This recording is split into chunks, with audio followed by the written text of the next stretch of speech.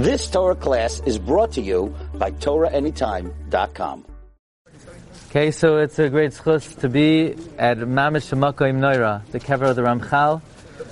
We don't have exact, clear evidence, but we know that there's some kind of connection with the fact that the Ramchal passed away at the age of 40 and Rebbe Akiva started learning at the age of 40. Why these two luminaries from different time periods would be very next to each other, inexplicably, well, who knows the secrets of the universe? We know the Ramchal wrote many Sfarim, aside, of course, from the Mesilas Yesharim, where he penned the immortal words, Yisayid HaChasidus, V'shar Sha'avodah Tmimahu, Sheyizbarer, V'yisames, Eitzel HaAdam, Machay Vasay, Ba'olamay, Ulamatzarch, Sheyasim, Ma'batay, Megamosay, B'chal Asher Hu Amel, Kol Yemei Chayav. Those are the seminal words, some of the most important words ever written, that the foundation of all service of Hashem is recognizing the simple idea of what our objective in this world is. But of course, Ramchal wrote Derech Hashem, and he wrote Das Tevunais, and perhaps his most important work. Also, he wrote Klach Pischei Chachma, and many Svarim of Tfilos. He wrote the Sefer Adir B'Amoraim. Adir B'Amoraim, he starts off with one of his most important fundamental principles of the importance of the study of Kabbalah.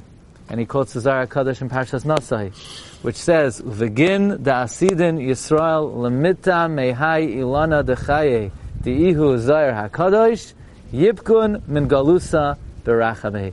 That when the Jewish people begin to taste the taste of the Zohar HaKadosh, that is when we will be revealed. In other words, if it says Ramchal, if you wanted to know why is Mashiach not here, because Klal Yisrael is not tasting from the Zohar HaKadosh. So now the question is, does that mean everybody should become Mekubalim?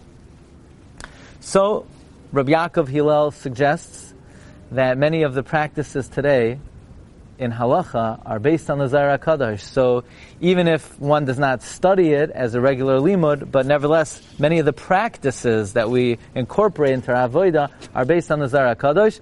And we could add as well, and I sent this to Rabbi Yaakov Hillel, that much of the Sifrei Musar today are meyusad, of course, on the Zohar HaKadosh. The Sifrei Chavetz Chaim are, if you look in Sefer Shmiras HaLashon, it's page after page after page. Sefer Nefesh HaChaim, Yisod V'shar Sha'avodah. So, and mitam doesn't mean you have to eat a meal of it. Mitam means to taste. There's a very big difference in halacha between eating and tasting.